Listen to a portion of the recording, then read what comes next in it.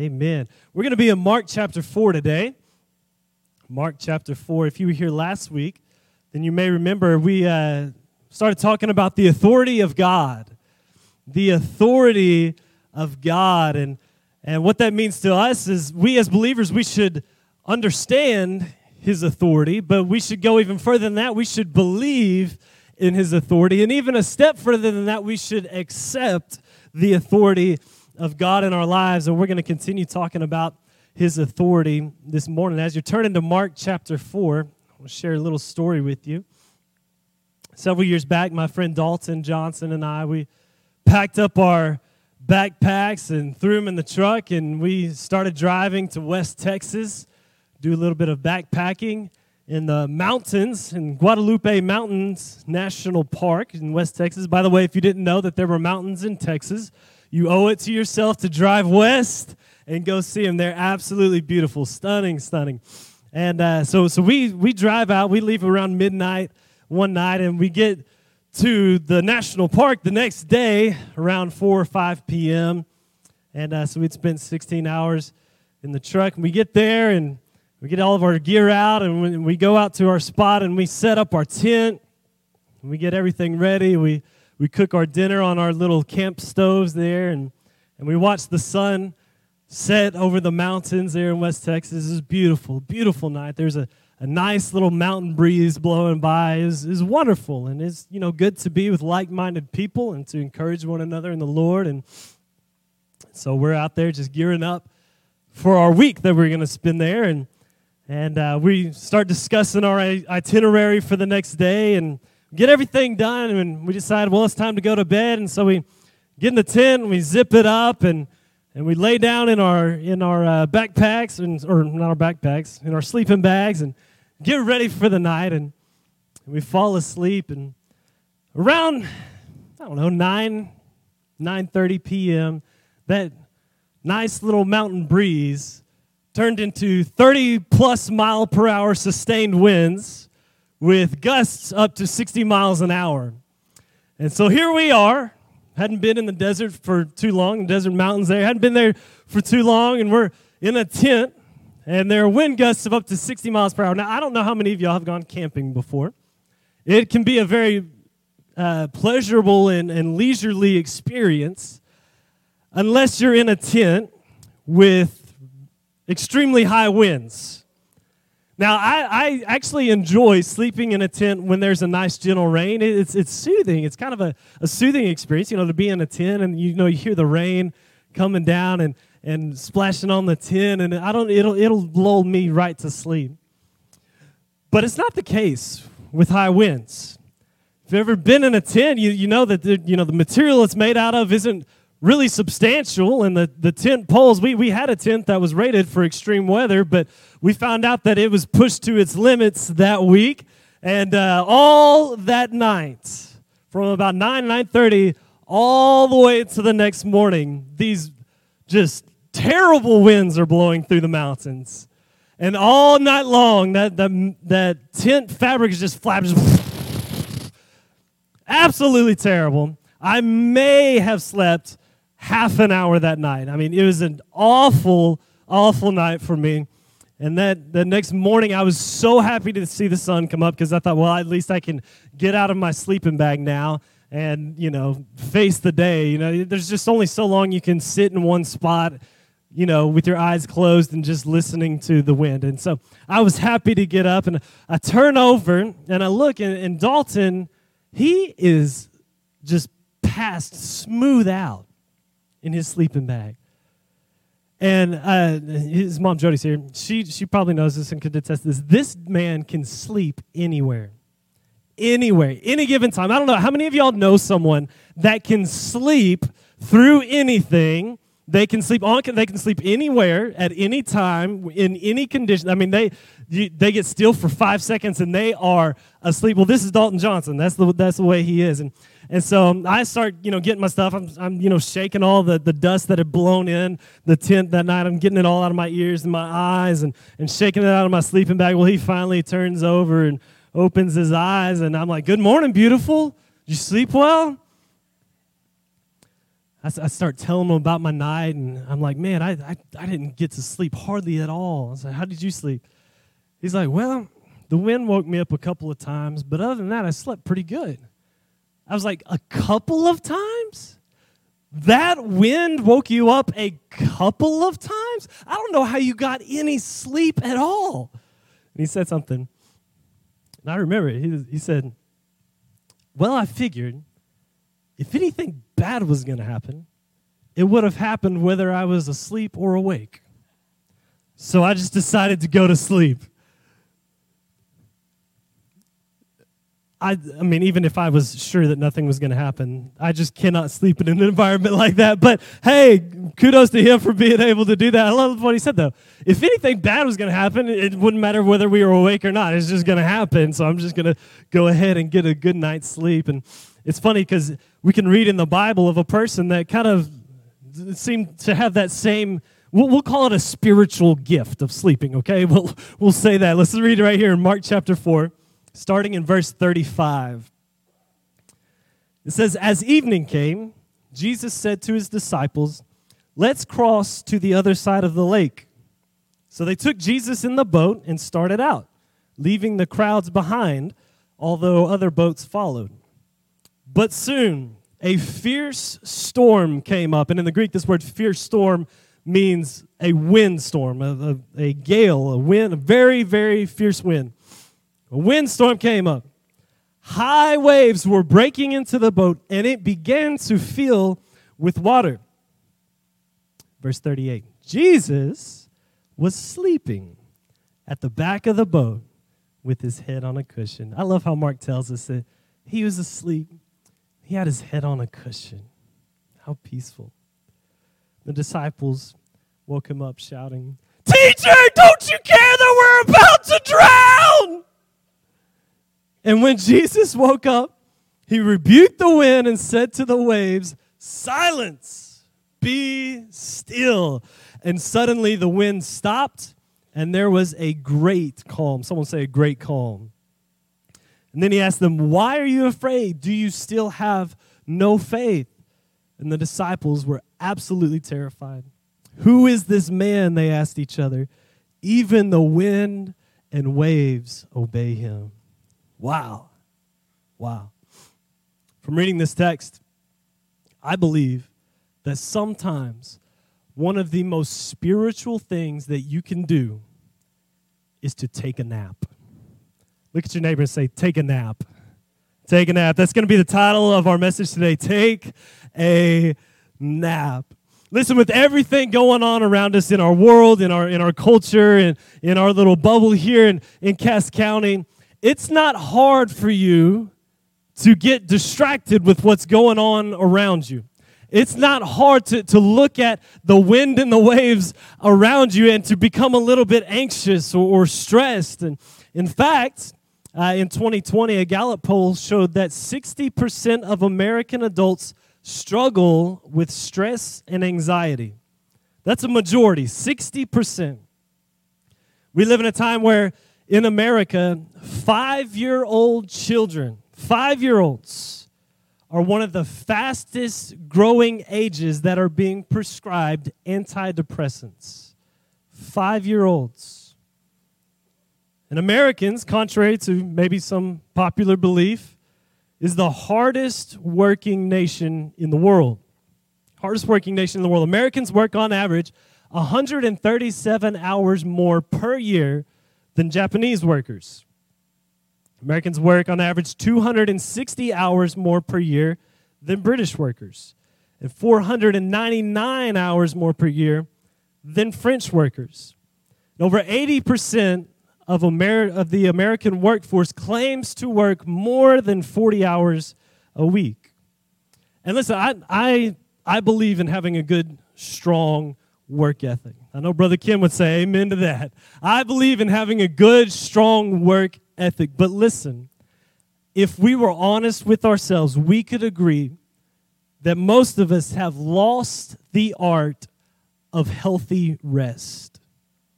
We've lost the art of being able to have healthy rest.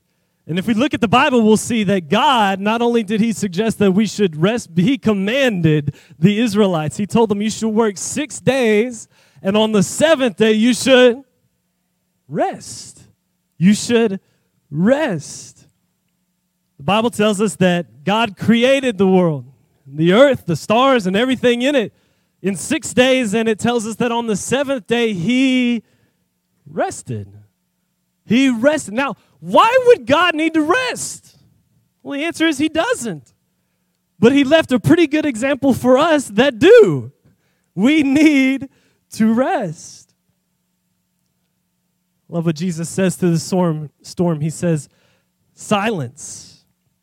It comes from a Greek word, phimeo, which was probably a slang term, much like if we were to say, shut up. Jesus looks at the wind. It's loud and it's howling all around him. And Jesus, after they wake him up, Jesus says, shut up. Be still. He commands it. He commands it. So here's point number one. If you're taking notes, I want you to write this down. Number one, our God is a God of peace. If you want to experience peace in your life, you are going to have to know three things. And here's the first one. Our God is a God of peace. Philippians chapter 4, verse 9. You don't have to turn there. They'll put it up there on the screen for you. It says, keep putting into practice all you learned and received from me. Everything you heard from me and saw me doing. Then the God of peace will be with you. In 1 Thessalonians 5, verse 23 describes God in this way. It says, now may the God of peace make you holy in every way. And in Hebrews chapter 13, verse 20, it also mentions God as the God of peace. Now, isn't it good that we serve a God that is a God of peace? There are other religions around the world that serve man-made gods that aren't gods at all, but even if they were, they would be gods of war. They'd be gods of strife and gods of conflict. But we serve a God that is a God of peace. But did you notice?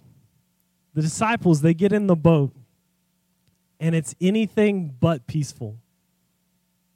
They're in a boat with Jesus, and it's anything but peaceful. It's chaos, it's terrifying, it's dangerous, it's exhausting, no doubt, but wait a second. If we're Christians, if we're believers, if we're the children of God, aren't we supposed to live in peace? I mean, didn't God promise us that he would provide our needs and he would take care of us and he would be there for us? And why is it that we as Christians deal with a world that is anything but peaceful? We look in the Bible and we see stories about Jonah. He was running away from God, and he ended up in a storm. But now we read here in Mark chapter 4 that the disciples, they are with God, and they find themselves in a storm, afraid and terrified.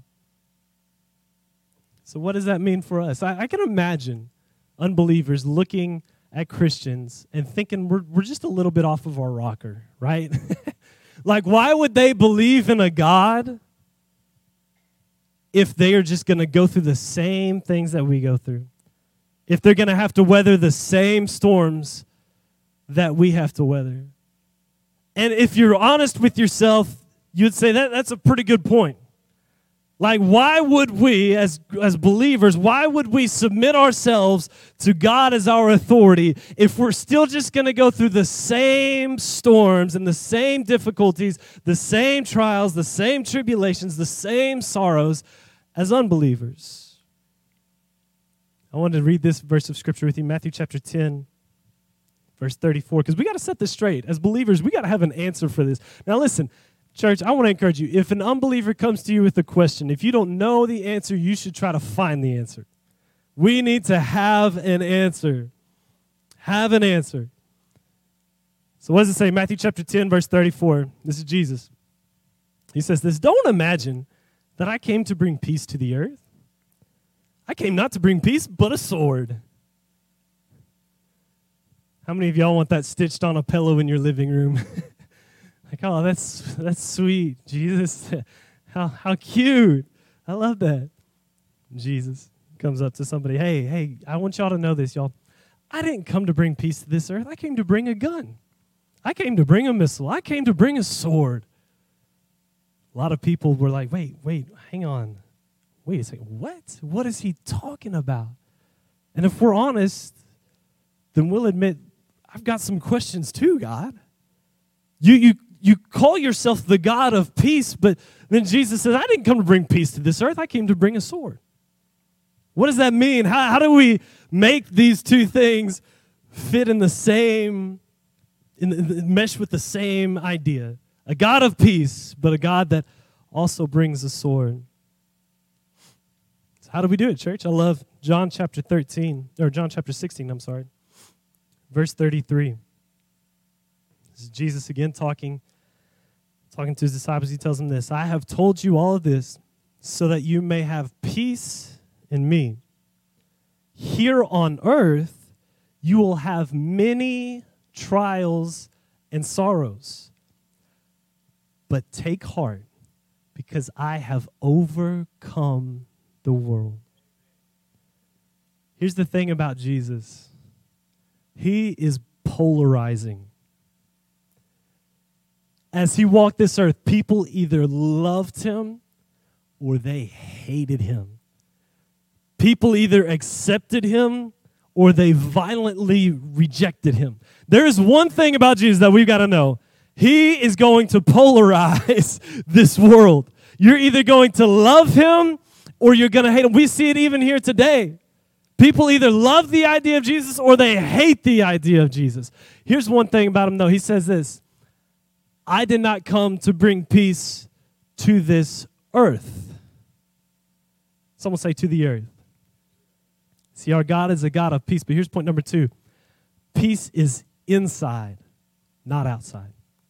The peace that he gives is internal, not external. And Jesus, as he's walking the earth and people are either loving him or they're hating him, the ones that are loving him are the ones that have found true peace in having faith in him. Those that are hating him are the ones that are they're not, there's no peace in their hearts. And you see that there's no peace in their hearts because you see their actions. They take a man that had done no wrong and they brutally beat him. They mock him. They pin false charges on him so that he can be accused to death in a system where it was hard to accuse someone to be killed on a cross. The Jewish people, they make up stories about him to try to get the Romans to execute him on a cross. They hang him on a cross. They spit in his face, press a crown of thorns on his head. We see that there is a people that did not have a peace in their hearts. Look at the person you're sitting beside and say, it's on the inside. It's on the inside. And we look through the Bible and we hear a lot about peace, and most often it's not referring to a utopian type of peace in our world, but it's talking about a peace that can only be experienced in your heart. In 1978, a man by the name of Dr. Amar Bose, he's a sound engineer and MIT professor and a founder of Bose Corporation. Chances are you've probably heard of his company. They make incredible sound devices, speakers, and systems to listen to music and amplified speaking. And one day, he was flying in 1978, he was flying from USA to Switzerland, and he was on the plane, and he was offered some headphones by the airplane staff to listen to music on the flight. But in the constant drone of the engines and the wind over the airplane, he couldn't really hear the music, at least not enough to enjoy it. And so he got a paper napkin out, and he began scribbling on it with a pen to see if it was possible to design headphones that could remove external noise. And the company claims that those mathematical calculations that he scribbled on a piece of paper during that flight from USA to Switzerland was part of what they used, part of an equation of what they used to make what they call now noise noise-canceling headphones. In fact, whenever he landed in Switzerland, he decided to start putting together a team of people, which he called the Noise Reduction Technology Group. And their primary task was to develop a device that would not just block external noise, but would cancel it. And so on December 14th, 1986, around 8 years later, there's another plane. There's two young privates that are flying this airplane. They take off from a desert in Southern California, and this plane remained in the sky for 9 days, 3 minutes, and 44 seconds. The first plane ever to circumnavigate the world without stopping or having to refuel. And in their quest to pull off this amazing feat, they were given 2 sets of prototype headphones that would cancel out the noise of the plane. Because they knew that if these pilots were going to be in this plane for this long, constant, steady noise was going to become a mental factor for them. 9 days, 4 minutes, and 33 seconds, they wouldn't be able to put up with that constant droning of the engines and the constant noise of the wind on the windshield. And this flight proved to be a successful test. The pilots were able to rest well, they were able to focus, they were able to study, and they successfully brought the plane back home to Southern California. And 34 years later, this technology has been made available to the general public. This Christmas, Emily, my wife, she gave me a set of Apple AirPod Pros. And I love music. I've always enjoyed music and listening to music. And so I was always wanting to have a pair of these. I just never wanted to spend the money on myself for it. But she got me a pair and gifted it to me on Christmas, and I was excited. I like technology kind of stuff. I kind of nerd out on some of those things. And so she gave it to me. I was excited. All the kids are unwrapping their presents, and, we're getting breakfast ready Christmas morning. And I pull them out, and I put them in my ears, and I pull out my phone, and I start connecting it and putting some music on and start listening to some music. And I notice on my phone, one of the settings for these AirPods is something called noise cancellation. I thought, how does a little earbud cancel out noise? So I put them on my ears, and I push the button on my phone to turn on the noise canceling. Y'all, I was shocked, amazed, blown away by the ability for this little earbud right here to block out so much exterior noise. Absolutely stunned. Little did I know that 2 weeks later, I would break a vertebrae in my back, and I'd be sitting in a recliner in my living room for the next 6 weeks, not able to come to work, not able to go to the office, not able to go to the grocery store, get around or do anything. I'd be in a recliner in my living room and having a 6-year-old boy and a 2-year-old boy, and they are wild, absolutely wild. Having them at home, I knew was going to be a struggle for me to be able to study or read the Word of God or do anything that would, be of any use at all. Couldn't get up and do anything, but I thought maybe at least I can study. So I'd put these in every day. And my poor wife, my boys are running around. I'm sure they're screaming, hollering, yelling, throwing things at each other, squealing, and, tearing apart the house. Just absolute chaos and destruction. And my wife is having to deal with it all. And I'm sitting there in the recliner reading the Bible with these noise canceling, not knowing a thing in the world is going on around me. Just perfect peace. And every now and then my wife would come around the corner into our living room and just be looking at me like, I'd be like, oh, sorry, what's the matter? She's like, you can't hear any of that? I'm like, no, thank God. Amen.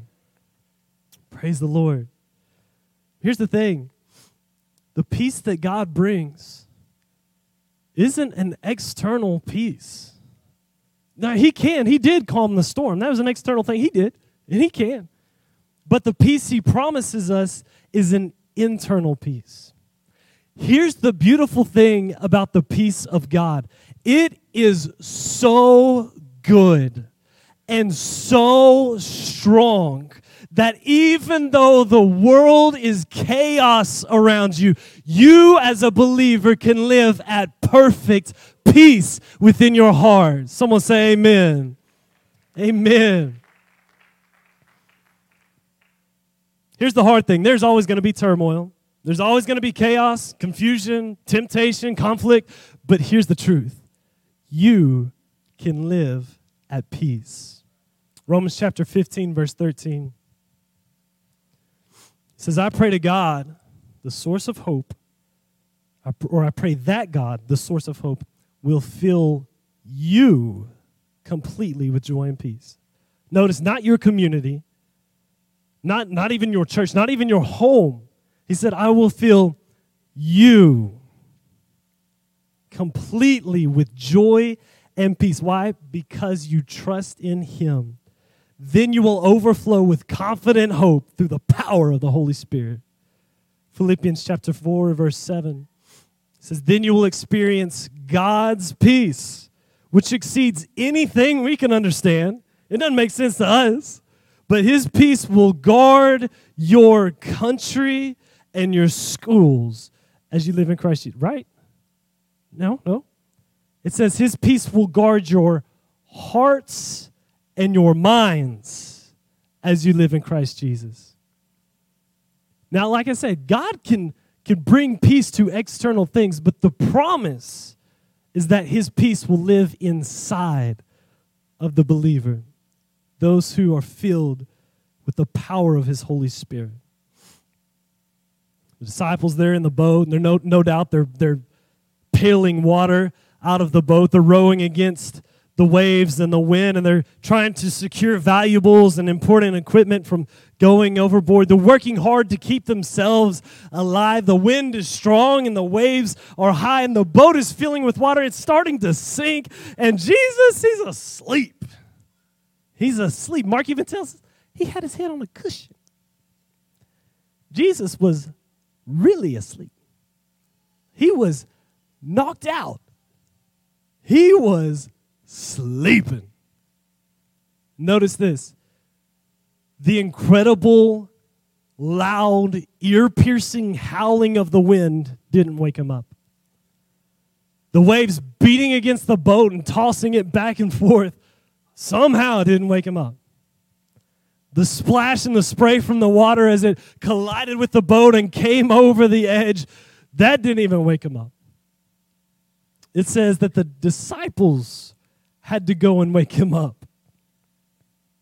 The disciples. And I love how Mark says it. He says, when Jesus woke up, He rebuked the wind and the waves. When He woke up. I don't know about y'all, but I read it like this. You know, it's like when Jesus got around to waking up, oh man, that cushion isn't very comfortable. What y'all need? All this? Oh, yeah, that's a pretty strong wind. Man, these waves are something, aren't they? Yeah, let me go ahead and I'll rebuke those for you real quick. Hang on. Silence, be still.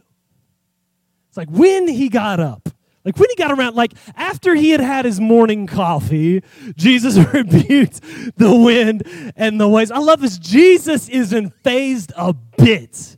He isn't worried. He didn't wake up and think, oh my goodness, wow, whenever I got in the boat, it wasn't like this. But now, look, oh my goodness. But the disciples, they were freaking out. And I want to put this into perspective because if we're going to live at peace, we have to understand the authority of God. Listen, in Genesis chapter 3, God tells us that a seed would come. And this seed would bring peace to the world. This seed would save man from his sins. This seed would defeat the enemy. Genesis chapter 3. And all through the rest of the Bible, all the way up to Matthew chapter 1 in the New Testament, there's thousands of years of human history recorded there. And all through those thousands of years, we see that God chooses a certain people, the Israelites, his chosen people, to carry this seed until the perfect time. And all through human history, we see that this people group, Israel, they constantly rebelled. They constantly turned their backs on God. The Bible calls them a stubborn, hard-hearted people. That's pretty strong. I don't know. I don't want God to say that about me. He says stubborn, hard-hearted, they're rebellious. They're constantly turning away to other things. They're constantly becoming confused and distracted by the outside noises and the winds and the waves of life. But even throughout all those thousands of years, and even though Israel would turn their back on God, and even though they would be oppressed by foreign nations and be taken captive over here and moved over there, God still protected the seed, the promise that one day out of these people would come the Messiah, the one who would save them and us from our sins. Thousands of years of history, God preserved that seed. And now here's Jesus in the boat with the disciples, and the disciples come to him, "Teacher, don't you care that we're going to drown?" Notice they said, "We're going to drown." They're including Jesus in this. They think this boat is going down and all of them are going to die. Can you imagine? I always thought, whenever Jesus woke up and he rebuked the wind and the waves, he goes and he rebukes the disciples. And he says, "Why are you afraid? Where is your faith?" I used to always think, God, what do you mean? Jesus, what did you mean? Why are you afraid? Did you not hear the wind? Did you not see the waves? We are struggling to survive here. This isn't a leisurely boat ride. This is a survival. What do you mean, why are we afraid? But notice, Jesus says, "Why are you afraid? Where is your faith?" In other words, the promise has been given. So even though there's wind and even though there's waves, there should be a peace in your heart because God will preserve the seed. He will preserve the promise. Y'all, this is better than you think. Here's the truth. It doesn't matter what's going on around you today. It matters who's within you. The disciples, they got distracted by the wind and the waves that they forgot who was in the boat. Amen.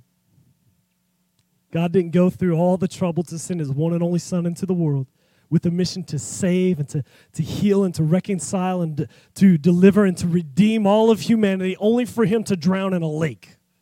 It's not going to happen. God will preserve his promise, and his promise to us is this: in me, you will have peace. In the world, there will be many trials and sorrows. But take heart, for I have overcome the world. I've always thought, God, why don't you just take out all the problems around us? Can you be honest? Raise your hand. Have you ever thought that before? Jesus, why could nobody? I'm the only one. My goodness, y'all pray for me. I'm the only sinner. Have we ever thought, God, why couldn't you just make peace? We look at Russia and Ukraine and we're like, God, if there could just be peace here, if you could just heal, some things and fix some things and bring about peace, that'd be great. But here's the truth. If God brought about peace today, there would be a new war tomorrow. If God brought about healing in a certain situation, in a certain relationship, then there would just be another broken relationship, another harsh word spoken tomorrow. Because here's the truth. What's happening around us is only a byproduct of what's inside of us. The reason we have so much war and strife and conflict in our world is because there's so much war and strife and conflict within our hearts. But Jesus says, hey, listen, if you live in me, if you follow my Holy Spirit, you will have peace in your heart. Even though the world is going crazy, you will have peace in your heart. Y'all, it's so good to know that we've got a God who has chosen to do something about something internal inside of us. He's chosen to give us peace in our hearts. So even though there's chaos around us, even though the storms rage beneath us, above us, all around us, we can still experience peace. Here's point number 3. Peace is the product of a submitted heart. Peace is the product of a submitted heart. Jesus confronts his disciples for their lack of faith. Here's the thing. If we're going to experience God's peace, we're going to have to learn to submit ourselves to his authority. Someone say amen. Look at your neighbor and say, that was good. Philippians chapter 4, verse 7. We said it a moment ago. We're going to say it again. Then you will experience God's peace, which exceeds anything we can understand. His peace will guard your hearts and minds as you live in Christ Jesus. Here's the thing. If you're going to have peace in your hearts and minds, you're going to have to live in Christ Jesus. Galatians chapter 5, verse 22 tells us the fruits of the Spirit. It says, but the Holy Spirit produces this kind of fruit in our lives: love, joy, peace, patience, kindness, goodness, faithfulness, gentleness, and self-control. Skip down to verse 25. It says, since we are living by the Spirit, let us follow the Spirit's leading in every part of our lives. If you're going to experience peace in your heart, you're going to have to follow the Holy Spirit's leading. You're going to have to submit to his authority. Romans chapter 8, verse 6. It says, so letting your sinful nature control your mind leads to death, but letting the Spirit control your mind leads to life and peace. In every area of our lives, we need to be led by the Holy Spirit. I'm so encouraged by so many of you here in our church. You'll come and we'll have conversation together, and I'm always encouraged by the way you allow the Holy Spirit to lead your life, and by the way that so many of you have chosen to just submit your life to his authority and just come under his authority and just follow the leading of the Holy Spirit. This is one thing I've noticed about people that tell me these moments in their lives. This is one thing I've noticed, at least from my perspective, they are living at peace. And even though the world is raging around them, there is peace in their hearts and in their minds. Romans chapter 14, verse 17. For the kingdom of God is not a matter of what we eat or drink, but of living a life of goodness and peace and joy in the Holy Spirit. In the Holy Spirit. Please hear me very closely. Even if someone claims to be a believer, you will not experience the peace of God in your hearts unless you submit to the authority of God in your life.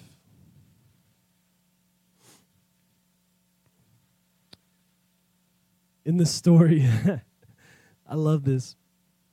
Mark chapter 4, we just read. I'm going to start reading from 39 again. It says, when Jesus woke up, he rebuked the wind and said to the waves, silence, be still. Suddenly the wind stopped, and there was a great calm. We have a God that has all authority. The disciples knew that he had some authority because they had seen Jesus heal the sick. They had seen Jesus raise the dead. They had seen Jesus cast out the demonic. They knew Jesus had some authority, but they didn't realize he had all authority. And they're in this boat with him, and Jesus gets up and he starts talking to inanimate objects, inanimate things, and starts saying, peace, be still. And immediately, the Bible says, suddenly, there was a great calm. This word great calm comes from a Greek word which means perfect tranquility. In other words, no disturbance. Now, this miracle that Jesus did, I want to try to help us understand it a little bit. I don't know if you've ever been on a lake before. If you're reading your Bible, it might say the Sea of Galilee. It's actually a lake. It's not really a sea. And it's over 3 times larger than Wright-Patman Lake, just to kind of help put that into perspective for you. It's a pretty large body of water. And Jesus and the disciples are in the boat, from where they're going to where they're wanting to end up, it's about a 5-mile boat trip across, 5 miles. They get in the boat. The way that the Galilee Lake is positioned, it's positioned between 2 different mountains. And what happens is that warm air that's coming up from the lake, it collides with air that is coming over the top of the mountains. And if the weather just happens to be just right, that weather colliding will force wind gusts straight down onto the water and cause it to be very violent. This particular lake is known for the violent windstorms that come up. So this wasn't anything new to the disciples. They fished the Lake of Galilee for a living. They're professionals on this lake. And they're out there, and all of a sudden, it gets to be more than they can handle. The Bible says they are afraid.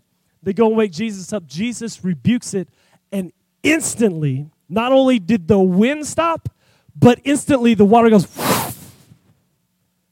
and it's perfectly still.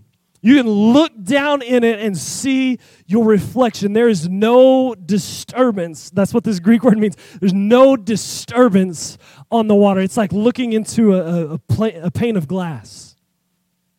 You can see it perfectly. It's just, can you imagine having that wind and that noise and that sound, and Jesus speaks a word, and then all of a sudden it is so quiet, it's deafening. Talking about authority. Notice what it says in verse 41. Or start in verse 40. It says, then he asked them, why are you afraid? Do you still have no faith? He said, why are you afraid? Look at verse 41. It says, the disciples were absolutely terrified. Notice this. During the storm, they're afraid. After Jesus calms the storm, they're absolutely terrified now. Why? Because they have just seen the most powerful display of authority that mankind might have ever witnessed. In a moment, Jesus spoke to wind and water, and it submitted to his authority. And now the disciples, they're absolutely terrified. They're losing it. Who is this that even these things will obey him? Even wind and water submits to the authority of God. Who is this? Now listen, if any political or military leader has too much authority and they use it in an abusive way, we would all agree that that would be a scary thing. We don't want to live in a country or in a place where a leader has more authority than they should and they use it in an abusive way. But here's the beautiful thing about God. We don't have to worry about that. He's got all authority, but his authority is good for you and good for me. And so Jesus asked them, why are you afraid? Almost like I think, he rebukes them, but at the same time, it's like this, almost like a motherly rebuke, like they rebuke, but that woman loves you, right? Jesus rebukes them, but at the same time, he's like, why are you afraid? You don't have to fear. And the disciples are like, oh my goodness, what just happened? This man, he's got too much power. Who is this that even the wind and waves obey him? But listen, we have a God that loves us so much, we don't have to be afraid. He's got all authority, but we have no reason to fear. I believe he'd be saying to some of us today, why are you afraid of this virus? Why are you afraid of this war? Why are you afraid of cancer or sickness or disease? Why are you afraid of sinking into depression? Why are you afraid of not being able to make ends meet? Why are you afraid to reach out and help someone else because you're barely struggling to survive by yourself? Why are you afraid of what others might think of you? Why are you afraid of what might happen tomorrow? Why are you afraid to step out in faith? Why are you afraid to stand up for what you believe in? Why are you afraid to share the gospel of Jesus Christ? Why are you afraid to take on this responsibility? Church, why are we afraid?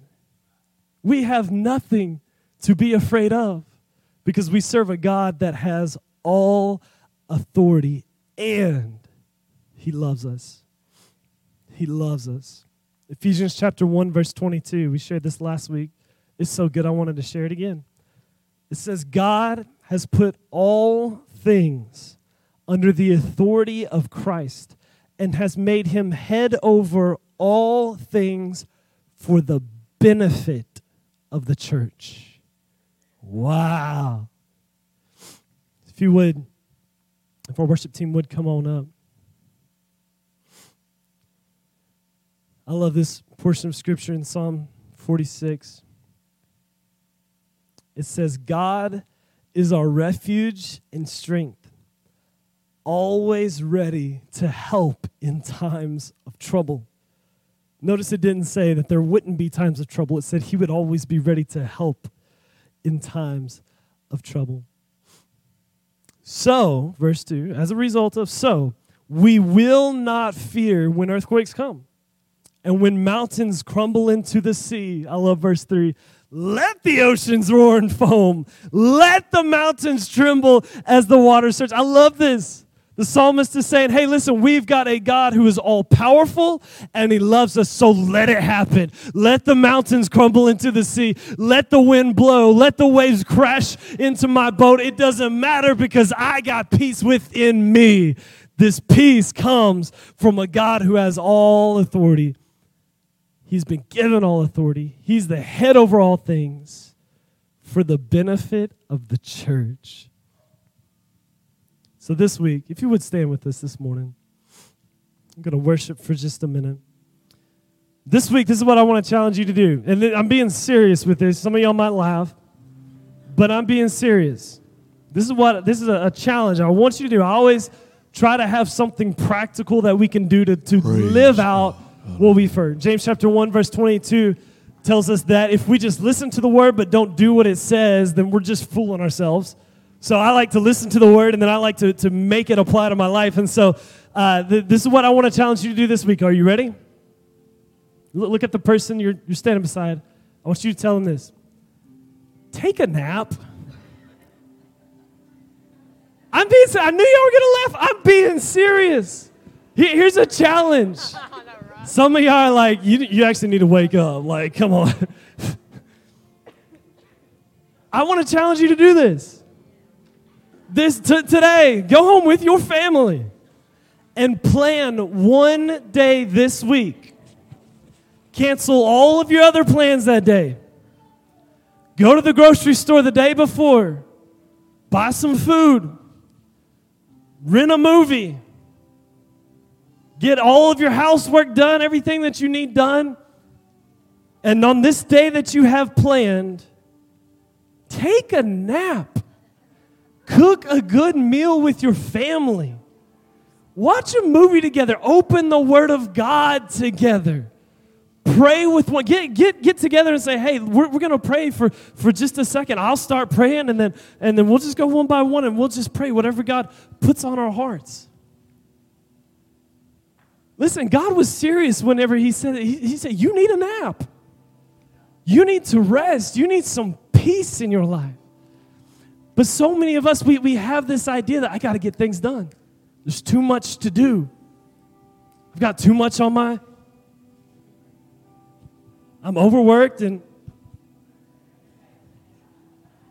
y'all know all this because y'all been there with me too. There's too much to do. Listen, church, you'll never get it all done. You will never get it all done. I promise. The day you die, there will still be more to do. Can I encourage you today? Take a nap. Rest in the presence of God. I wonder what it would have looked like if the disciples, as they're in this boat with this storm, I wonder. I'm not saying it wasn't necessary for them to try to steer the boat in the right direction and to pail water out of I'm not saying that none of those things were necessary, but I wonder what it would have looked like if they would have looked around. Where's Jesus? Where's Jesus? He's asleep? How in the world can this man sleep in this storm? Guys, what if we're doing it wrong? What if we just put down our buckets, put down our oars, and just lay down and rest with Jesus. Apparently, he's not bothered by it. Apparently, he's not worried by what's going on. I'm just going to make a decision. I'm just going to lay down beside Jesus and rest. And my heart is going to be at peace. Even though the world is chaos around me, I'm okay because Jesus is in me. Because I've got the real captain in the boat. I've got the one with all authority on the inside of me. I'm going to read Psalm 46 one more time. God is our refuge and strength, always ready to help in times of trouble. So we will not fear when earthquakes come. And when the mountains crumble into the sea, let the oceans roar and foam. Let the mountains tremble as the waters surge, because I've got peace within me. Church, this week, I think I'm being serious. One of the most spiritual things you can do this week is just come under the authority of Jesus and say, God, I'm trusting you with everything in my life. Today, I'm going to spend today with you. It's just going to be us. We're going to have a good time. We're going to cook a good meal. We're going to watch a good movie. We're going to hang out together. We're going to do it's supposed to be beautiful weather this week. Set you a little fire in your fire pit in the backyard. Come on, get the family. Just rest. Take a nap. Just rest. I want to share this verse with you as we enter into worship. Psalm chapter 85, verse 8. Says this, I listen carefully to what the Lord is saying, for he speaks peace to his faithful people. Come on, y'all. He's speaking peace to our hearts today. Father, we love you so much. We thank you for this opportunity to hear your word. We thank you for this opportunity to be in your house with our brothers and sisters. And we thank you for this opportunity to just take a moment this morning to put every distraction aside and say, God, in this moment right now, I am choosing peace. I am choosing to rest in your presence as I lift my hands to worship you. I'm choosing to put my trust and my faith in Jesus. Amen. Come on, y'all. Hallelujah. I know things are a little bit different where we've since the beginning of the year, we've kind of changed up the way our services Praise are a little God. bit. So I want to encourage you, if you Hallelujah. don't have anywhere you've got to be, just stay for a moment and just rest in the presence of God as we worship together. Praise God.